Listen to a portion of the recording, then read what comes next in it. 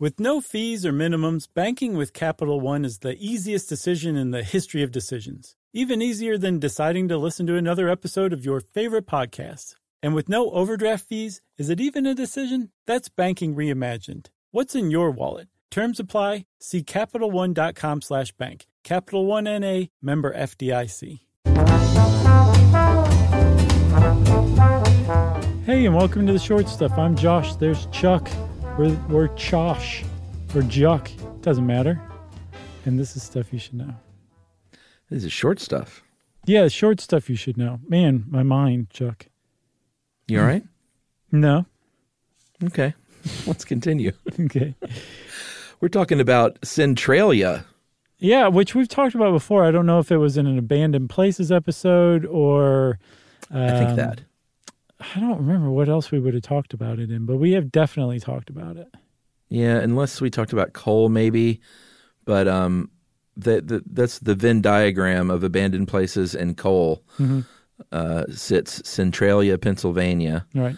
The very smallest municipality in the Commonwealth of Pennsylvania. That's right. And it is a former mining community a couple of hours northwest of Philly. That it was always a small town, a small mining town. I think it only had about 1,400 people there in the early 1960s. But now there are less than 10 people for one very scary reason. And what is that? Well, the scary reason is that when you're walking around Centralia, the earth may open up and swallow you into a fiery pit at any given moment without any warning. Yeah. How's that? A good way to say it. Thank you.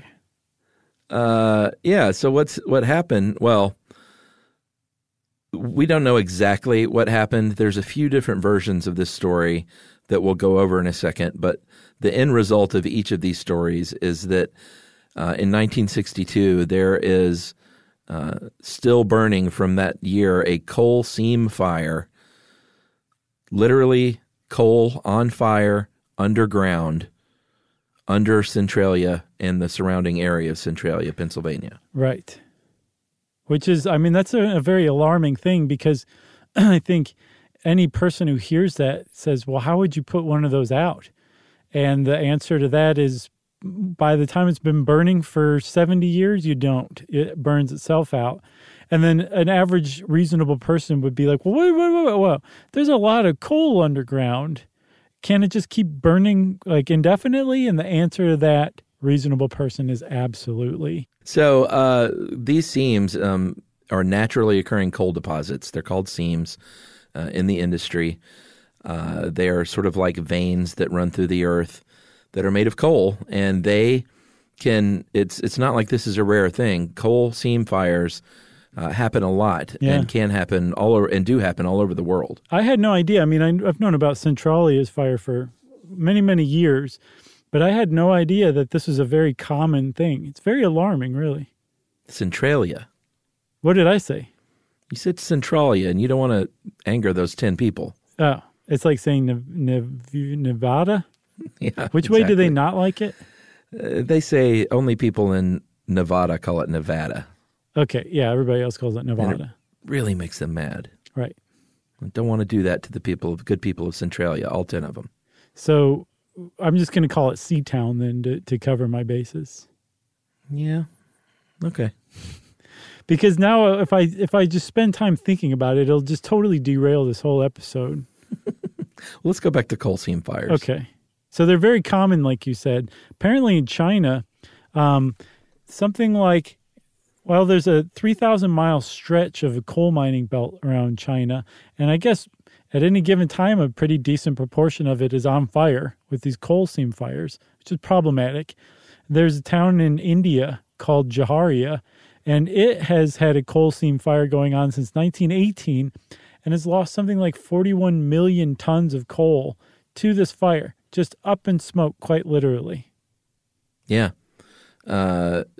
Obviously, this happens more often if the miners didn't do the right thing when they left. Mm-hmm. So like they're down there mining and they've got these tunnels, and you got to take care of that stuff when you leave. You can't just say, all right, we're out of here, and put the gone fishing sign out front. Well, unfortunately, a lot of mine owners have done that for a very long time. Yeah, absolutely. So if you don't have like the right supports to keep the ground from collapsing, that can be a fire risk as well. Yeah, so you got to fill them in. I saw also, Chuck, that there's this company that developed what they call a cellular foam. It's actually a mixture of Portland cement and fly ash, which is a very difficult waste to get rid of, and some other stuff. And it's a foam you can spray on whatever coal's left over, and it will prevent these fires from catching, which is a really great thing. And also it gets rid of, like I said, that fly ash waste that's tough to remediate on its own. So you're killing two birds with one stone. But one of the reasons that you would want to seal off whatever coal seam is left after you abandon a mine is because it's not just dipstick humans who set coal seam fires. Like, they can happen quite naturally too. And because that's a very tantalizing thing to say, I suggest, Chuck, that we take an ad break right now. All right, let's do it.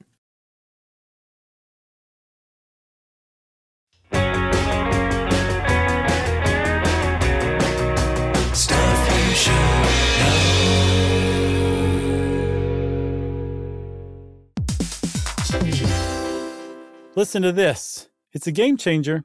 Amazon is now in healthcare. Yes, Amazon. It's called Amazon One Medical. They offer same-day appointments, and if that's not convenient enough for you, they also have 24/7 virtual care. Yeah, imagine you're feeling so sick that even the thought of getting out of bed is just too much for you. With Amazon One Medical, you don't have to leave the house. Of course, what good is that if you then have to drag yourself to the pharmacy, but you don't have to do that either because of Amazon Pharmacy. It makes a lot of sense. Delivering things fast is what Amazon is known for, and that's exactly what they do here. They'll deliver your prescriptions directly to your door. No waiting in pharmacy lines with people who probably all have something worse than whatever you're there for. Again, this is a game changer. Thanks to Amazon Pharmacy and Amazon One Medical, healthcare just got less painful.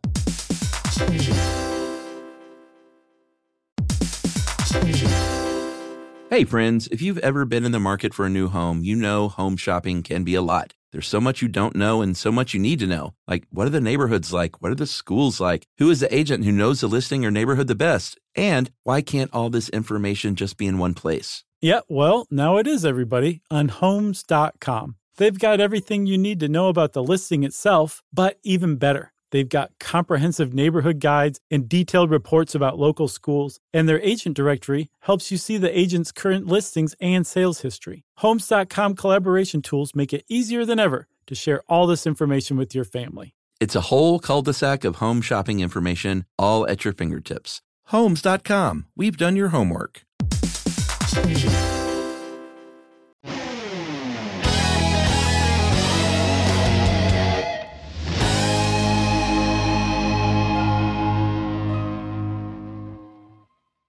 All right, now's the payoff, everybody. Coal seam fires can start under natural circumstances. Go, Chuck. Yeah, they are. They can even spontaneously combust. Yeah. And once they get going, especially this anthracite coal, it is very, very hard to put out. Produces a lot of heat, and that self-heat, it just sort of is a cyclical thing. It just sort of stays on fire. And that's why when you're shipping coal, it's dangerous to ship coal. When they get on those big steamer ships, it's dangerous. Yeah, because the as the coal oxidizes, I think pyrite inside the coal, as it oxidizes, it starts to heat up. So the coal can heat up from inside out, and it can get hot enough that it can actually self-ignite, spontaneously combust, like you were saying. So imagine having like a tanker ship full of coal, and you're a sailor on that ship, and you are fully aware that coal can spontaneously ignite. Wouldn't you be nervous? That'd be a little nerve-wracking. Especially because, so you know that ship is on fire in San Diego, the Navy ship right now, right? Yeah. And they were saying that it's reaching temperatures of about 1,000 degrees Fahrenheit. And it was melting steel. It was that hot. Well, friend, the coal seam fire in Centralia, did I say it right? Centralia. Man, it has been shown to reach at least temperatures of 1,350 degrees, which is something like 732 degrees Celsius. So if that happened on your ship, it would definitely burn a hole right through your ship and you would be sunk down to Davy Jones' locker. Yeah, so how this thing started, there are a few different versions. My money's on probably the most popular version, which was on May 27th, 1962. They burned a landfill on purpose. This was something that would happen regularly, is you would burn the trash, literally. And that this trash burn kind of got into that coal seam, and boom, there you have it. And it started a fire that has never been put out to this day. Other versions of the story was that it was another garbage fire, and not that one on May 27th, lit by a truck driver. And then another one is that it started in the 1930s, I think, and has just been around. And then in the 1960s, it was kind of noticed for the first time. Yeah. I like that one myself. Oh, yeah? Yeah, the idea that it was kind of smoldering and then all of a sudden, Maybe a flapper through their cigarette. I could totally see that, sure. That might be sexist, though. So let's just say it could have been a flapper or a boy toy. Okay. Either way, though, that thing caught on fire, started sweeping through those tunnels.